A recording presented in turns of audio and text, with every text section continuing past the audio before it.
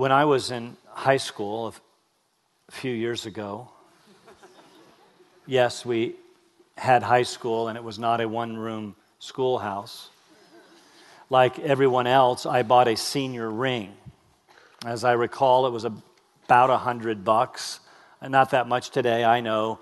But then, 40 years ago, as a senior in high school, it was a lot of money. Well, the very weekend after we got them, a bunch of us decided to go to Six Flags over Georgia in Atlanta. We drove. There were no horses and buggies, and there was a city, and there was a Six Flags. On the log ride, nice and wet, my less than week-old $100 ring slipped off my finger into the murky depths. It just drifted away, never to be recovered, at least not by me. In fact, I'm hoping that someone will listen to this podcast and return my Woodmont High School ring.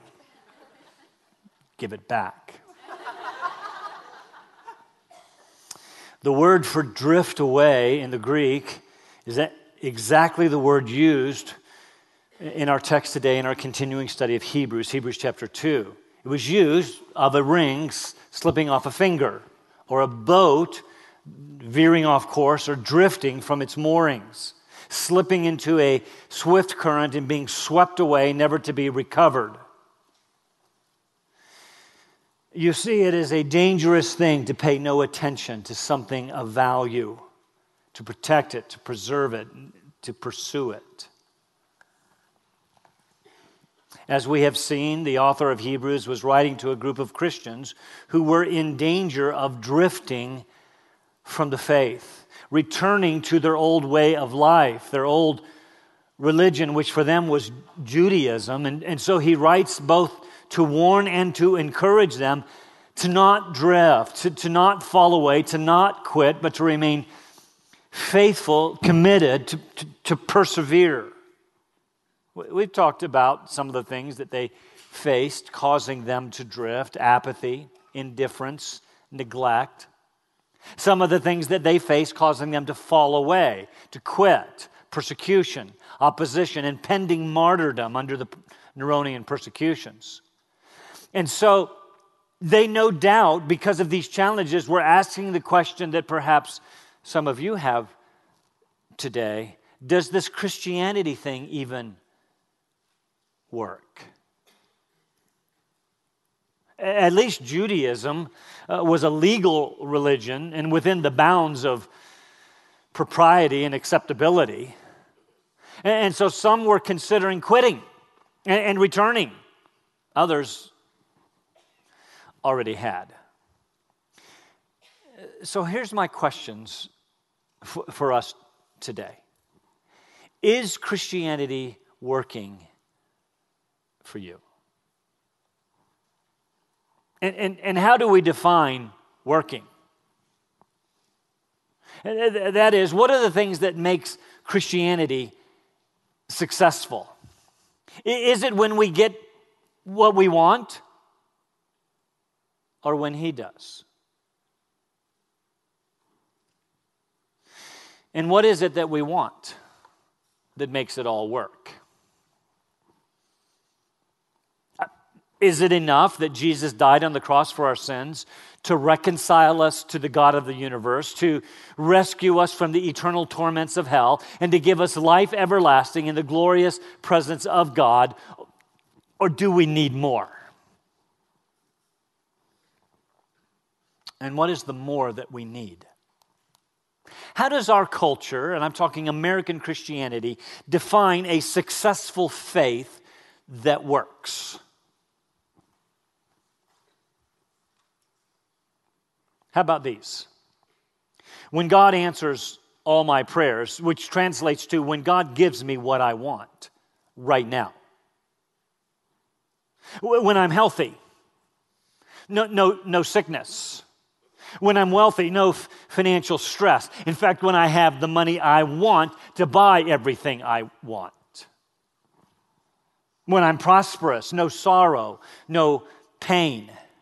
when I face no opposition or ridicule or persecution, when I am accepted and respected by the world around me. That's successful. Which of those things is promised through the gospel of Jesus Christ in this world? Well, I have lots of questions because there is frankly a lot of flabby, unbiblical teaching out there. Because there are many who think that Christianity is ultimately about making me happy, about getting me everything that I need and even what I want, about removing all of the struggles and trials and challenges of life. That's what works. And some of you came to faith in Christ and you found out that didn't work. So what now? The author of Hebrews addresses these issues head on. And his teaching is never, to be clear, his teaching is never change your attitude, believe more, have more faith, and you'll get what you want. Everything's going to be all right. Well, he does say that, but the promise is not for this life. We arrived this morning at the first of 5, and I need to warn you, very severe warnings in the book. His warning, don't drift. Don't let something eternally valuable drift away, because how will we escape? Escape what? Judgment. If we neglect so great a salvation. Read the text with me, Hebrews chapter 2, verses 1 to 4. For this reason, we must pay much closer attention to what we have heard so that we do not drift away from it. For if the word spoken through angels proved unalterable, firm, affirmed, confirmed, and every transgression and disobedience received a just penalty, retribution, punishment, how will we escape if we neglect so great a salvation?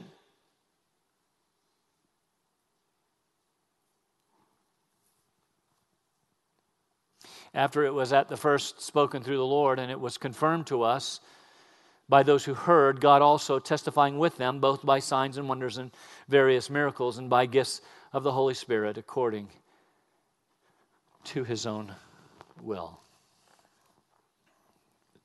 So, what are you facing this morning? What have you faced recently? What have you faced in your life that has caused you to question the success of the Christian life? You know, does Christianity really work? Is it worth it? That has caused you to question the faithfulness of God. That has prompted you to consider quitting the whole thing. I want you to listen very carefully today. At the end of our service, we will have a time of prayer specifically for you. To not drift, to not quit, to not fall away, to surrender. Understanding that God will give you all that you need by his powerful grace to face the inevitable, difficult challenges of life that will likely remain. I don't like that. That's not what I signed up for.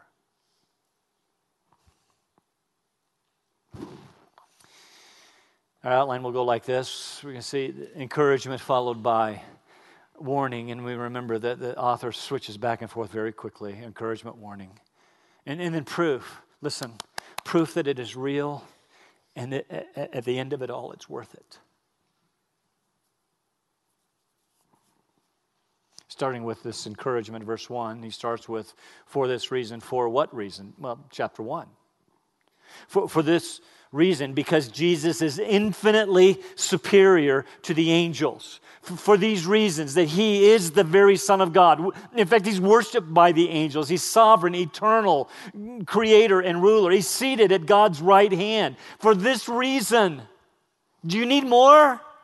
We must pay closer attention to what we have heard. What is it that they had heard that we have heard? The gospel of Jesus and all that it represents, the incarnation, his perfect life, his teaching and his miracles, his death, burial, and resurrection, and his exaltation at the Father's right hand after he had made purification for sins. Brothers and sisters, we must pay closer attention. Pay attention so that you don't drift. You see, this idea of drifting carries with it the idea of unnoticed slipping away because of inattention, lethargy, indifference, apathy, inactivity, boredom.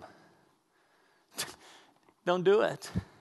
Pay careful attention to that which is of supreme, of highest value. He's just spent the entire first chapter talking about the high, supreme value of Christ. In the past, God's revelation came through the prophets. That was good. It was true. It was indeed glorious, but it was also, we saw, incomplete and partial and, in fact, unfulfilled. But now God's revelation has come. Can you believe it? Through his very Son, complete, fulfilled, and most glorious. And now the author will spend the rest of the book demonstrating that since the old covenant came by angels, was mediated by angels, while it was good, it was in fact inferior to the new covenant, which was mediated by Jesus, the Son of God. Therefore, for this reason, we must pay closer attention to it and all that it represents, lest we drift away. So I know some of you right now are thinking, but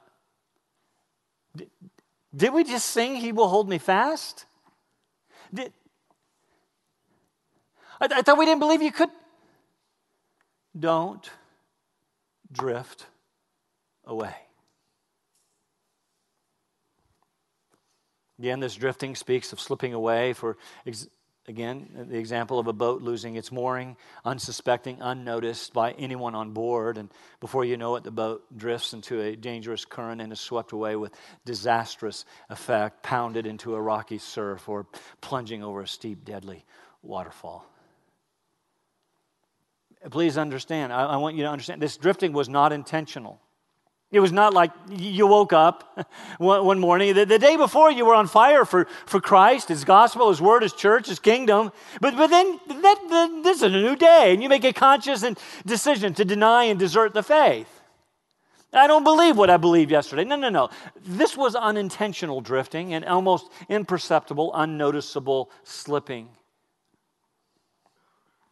You occasionally stop reading. It's always amazing to me. Then people come to my office and say, my spiritual life sucks. And I say, I'm sorry, I shouldn't say that. But my spiritual life is bad. And I say, well, are you reading the Bible? And they say, well, no, I'm not doing that.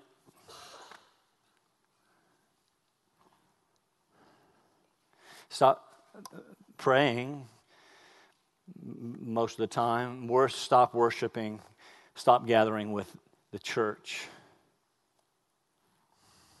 Other things of this life, other people of this world grab your attention, and before you know it, the days slip into weeks, and the weeks into months, and before you know it, you are cold, indifferent, and dead to the things of faith. I said it a couple of weeks ago. We all know people who used to be here who are no longer. Why?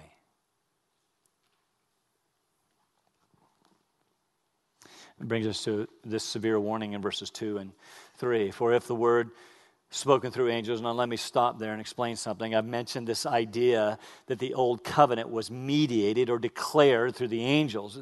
To be honest, that idea is not clearly seen in the Old Testament. In fact, it seems the law was given by God to Moses, who spoke with him face to face as a man speaks with a man. Remember that? But Deuteronomy 33 implies it, which was the blessing that Moses gave when he was preparing the people to go into the land of promise, and he's getting ready to leave. He, that is Moses, said, "The Lord came from Sinai and dawned on them from Seir. He shone forth from Mount Paran, and he came from the midst of 10,000 holy ones. And at his right hand there was flashing lightning for them." And in the Greek translation of the Old Testament, it actually says that at the right hand there were angels. And remember, the author used the Greek Old Testament. Obviously, the Holy One is speaking of angels, and this idea developed that God was accompanied by angels in the giving of the Old Covenant. In fact, that it was mediated by angels. So that later, by Jesus' time, this was a commonly held belief, and since we find it, frankly, in the New Testament, it's a true belief.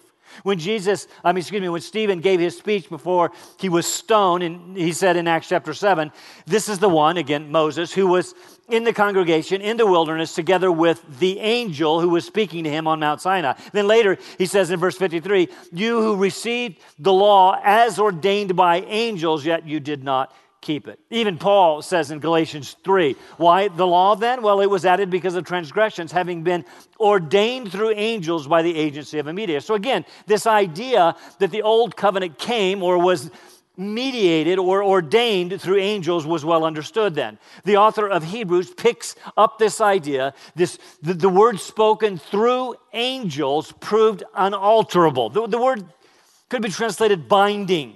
It's a legal term. You are legally bound by the provisions of the laws of the Old Covenant. And as a result, every transgression, every disobedience to that binding law resulted in a just penalty. Or there was just punishment or retribution for breaking God's law. You read through the Old Testament, you find every time they stepped out of line, they got pegged. Korah, Nathan, Abihu, all those guys. I mean, God would just nail them for breaking the law.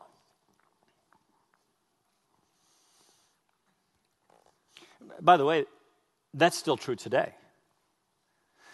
When we see in the New Testament that Jesus came and fulfilled the Old Covenant and brought the New Covenant, that does not mean that he abrogated or set aside the Old Covenant. Oh, no. The moral law is still the moral law and is frankly still binding. For example, it is still wrong to have gods before the true and the living God. It is still wrong to make graven images to represent God. It is still wrong to misuse his name. And I know we think of the big one, taking his name in vain. But actually, every time you say, "Oh my Lord," or "Oh God," you are misusing his name. It is still wrong to dishonor your parents, to murder, to commit adultery, to bear false witness. That means to lie, to steal, to covet, etc. The moral law is still binding, and there will still be a just retribution doled out. Jesus did not do away with the law. He fulfilled it, meaning he kept it perfectly for us and died for us because, frankly, we could not keep the law.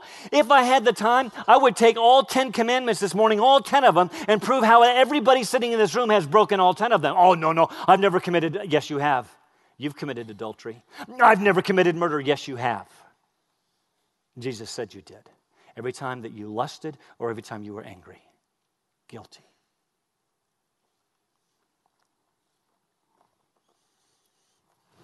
We're guilty.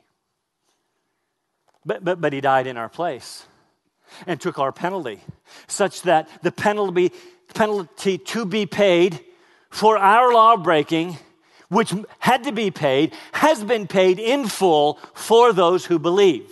Now, my point is this: there is still a penalty for breaking God's law. And if that proved reliable and unalterable when spoken by angels, how much more, and the author is arguing from the lesser to the greater, a common practice then, how much more will we escape if we neglect so great a salvation?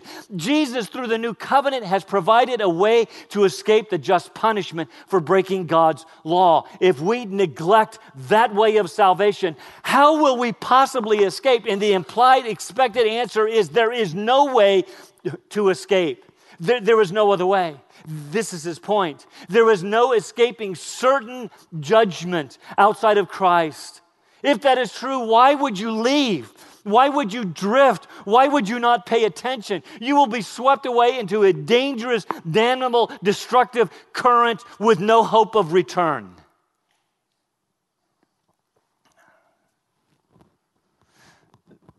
How shall we escape if we neglect? That word for neglect is found in Matthew 22. There, Jesus gives a parable, the parable of the marriage feast. The king gives a wedding feast for his son, sends slaves out to invite people, saying, "Behold, I have prepared my dinner. My oxen and fattened livestock are all butchered," sorry, vegetarians, "and everything is ready. Come to the wedding feast."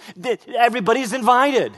But notice verse 5, but they paid no attention. That's the word. They neglected the invitation. Why? Well, they went their way, one to his own farm, another to his business. What is it for people today? Because you see, the call of this world and its enticements were more important than the invitation of the king. He invites you. But his call was neglected, ignored, refused. And so this warning comes. You, no doubt, have loved ones who have drifted, who have deserted, denied. It is most appropriate to love them, to care for them, to be gentle with them, accepting them not for their actions, their behaviors, but for their ongoing relationship with you. I understand that. I get that. I support that. I'm doing the same thing with loved ones in my family who have walked away. But perhaps,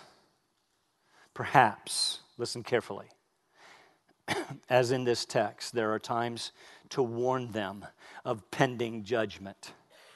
Perhaps the most loving thing that you can do is to cry out to them, seeking to snatch them from a certain inescapable sentence of eternal punishment. Well, I wouldn't want to offend. Imagine with me being on the side of a river. Let's say it's the Niagara River. And there on a party boat moored to a pier is your family. And they're having a party. And you notice to your horror that the boat becomes unmoored and goes out into the current, is being swept away. Would you sit there and go, well, I don't want to interrupt their party. I don't want to awaken them from their slumber. I would not want them to be offended. No. You would scream from the shore, warning of impending judgment to come. You would do everything that you could possibly do to warn them. That's the point. How will we escape? We won't.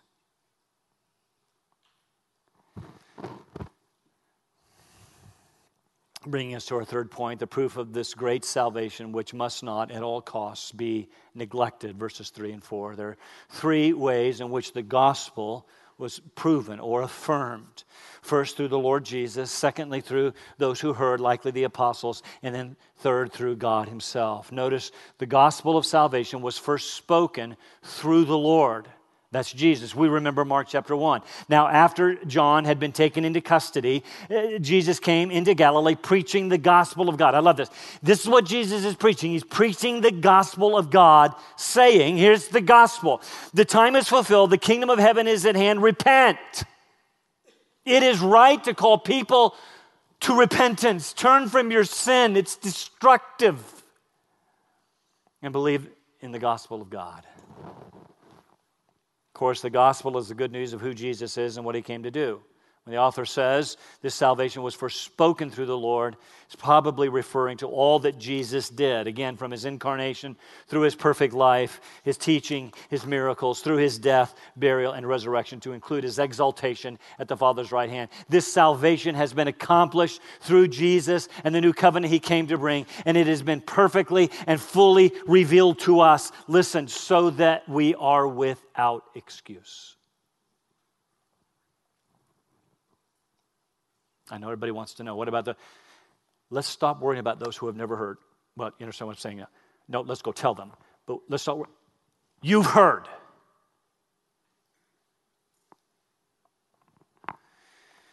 Second, the message of salvation was confirmed to us by those who heard. By the way, this is the verse in Hebrews that makes it clear that Paul did not write the book. He would never have said the message of salvation was communicated to him by those who heard. In fact, he makes a big deal of saying just the opposite in Galatians, that he did not hear the gospel from others, but from Jesus himself. He used this to substantiate his apostleship. We see in Galatians 1, for example, "For I would have you know, brothers, that the gospel which was preached by me is not according to man. For I neither received it from man, nor was I taught it, but I received it through a revelation of Jesus Christ." Clearly, Paul says the message was not given to him by another. He was not taught it. He received it directly from Jesus. But he and others who received it directly from the Lord, that is, they were eyewitnesses of his teaching and his miracles, to include his death and resurrection, they've confirmed the message. We remember, for example, Paul said this in 1 Corinthians chapter 15. "Now I make known to you, brothers, the gospel which I preached to you, which also you received, in which also you stand, by which you are saved, if..." What do you mean, if? This is troubling. "If you hold fast the word which I preached to you, unless you believed in vain."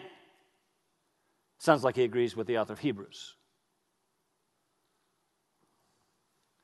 "For I delivered to you as of first importance what I also received, that Christ died for our sins according to Scripture, buried, raised again the third day according to the Scripture, and that he appeared to Cephas," that's Peter, "then to the 12. He appeared to more than 500 at one time, most of whom remain until now." He means go ask them.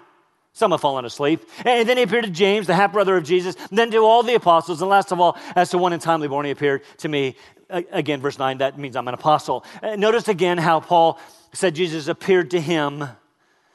But the point is, there were plenty of witnesses of the resurrection of Jesus Christ. Listen, brothers and sisters, there were 500 at one time. This confirmed the truth of the gospel, which, by the way, is solid proof of its credibility and reliability. I hear people say this to me all the time. "I believe it if I see it." Listen, there were plenty who saw it, and they have confirmed the truth to us through God's very word. That's all you'll get. But it's enough to believe. Not only the Lord Jesus, not only those who saw it with their own eyes and proclaimed it, but third, it was testified as true and faithful and reliable by God the Father himself. He does it in two ways. First, by signs, wonders, various miracles. Certainly, the greatest of these was the resurrection of Jesus from the resurrection. Remember from last week, Romans chapter 1. Jesus was declared the Son of God with power by the resurrection from the dead. And there were lots of witnesses. There can be no denying it. But there was more. Signs are supernatural events or happenings which point to something else. What they called signs. They point to something else. They are not the end. They point to the end, namely to authenticate the message. God gave these signs so that you would know that the message is true. Wonders speak of God's amazing supernatural acts, which again point to the wonders of God. Miracles could be translated supernatural power. Again, not pointing to the event itself. God doesn't just throw around miracles just to throw around miracles, but so that you would know the supernatural God behind the event. All of these together authenticate the message of salvation as true and reliable, trustworthy. Listen to me very carefully. You can believe it. It's true. Pay attention to it. That's what he's saying. Not only did God testify and authenticate the message by supernatural acts done primarily by Jesus and the apostles, but also through us who believe now. How? By the gifts of the Spirit given according to his will. Now, this could be speaking of the gift of the Holy Spirit given to us by which he testifies that we are children of God. It could be that. Or it could be speaking about spiritual gifts given by the Spirit. Most agree that it's the latter, which is why it's translated that way in the New Testament or in Hebrews. Both Paul and Peter talk about spiritual gifts given to believers for the purpose of edifying or building up the church.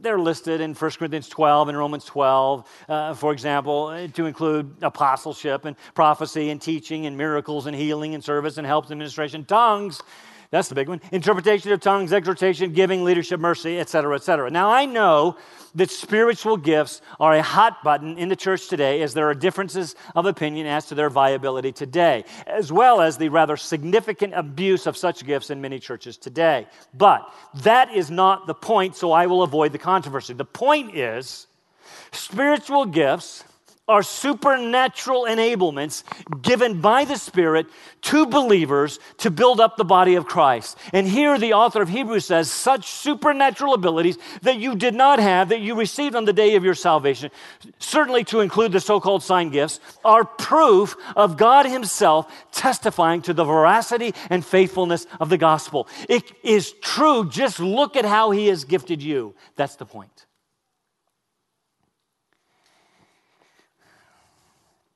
Couple of other quick thoughts before I close. Paul says in 1 Corinthians 12, these gifts are distributed by the Holy Spirit as He wills, not as you will, but as He wills, agreeing with the author of Hebrews. Second, don't miss this. Notice the Trinity affirms the truth of the gospel.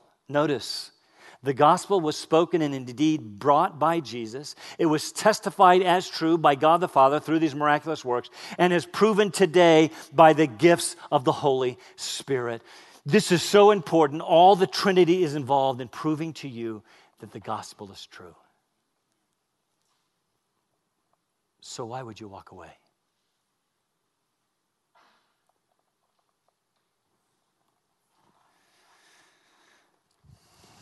That's his point.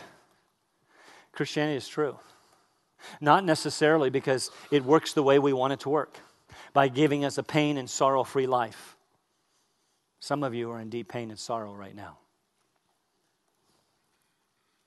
More, Christianity does not work by Him giving us all the answers to our prayers, giving us what we need and even what we want, and making our lives healthy and wealthy and prosperous. That is not it. The gospel has already gloriously saved us from sin, purified our sins, redeemed us, reconciled us to the God of the universe through the finished sacrificial work of His Son. What more do we want? Well, I can think.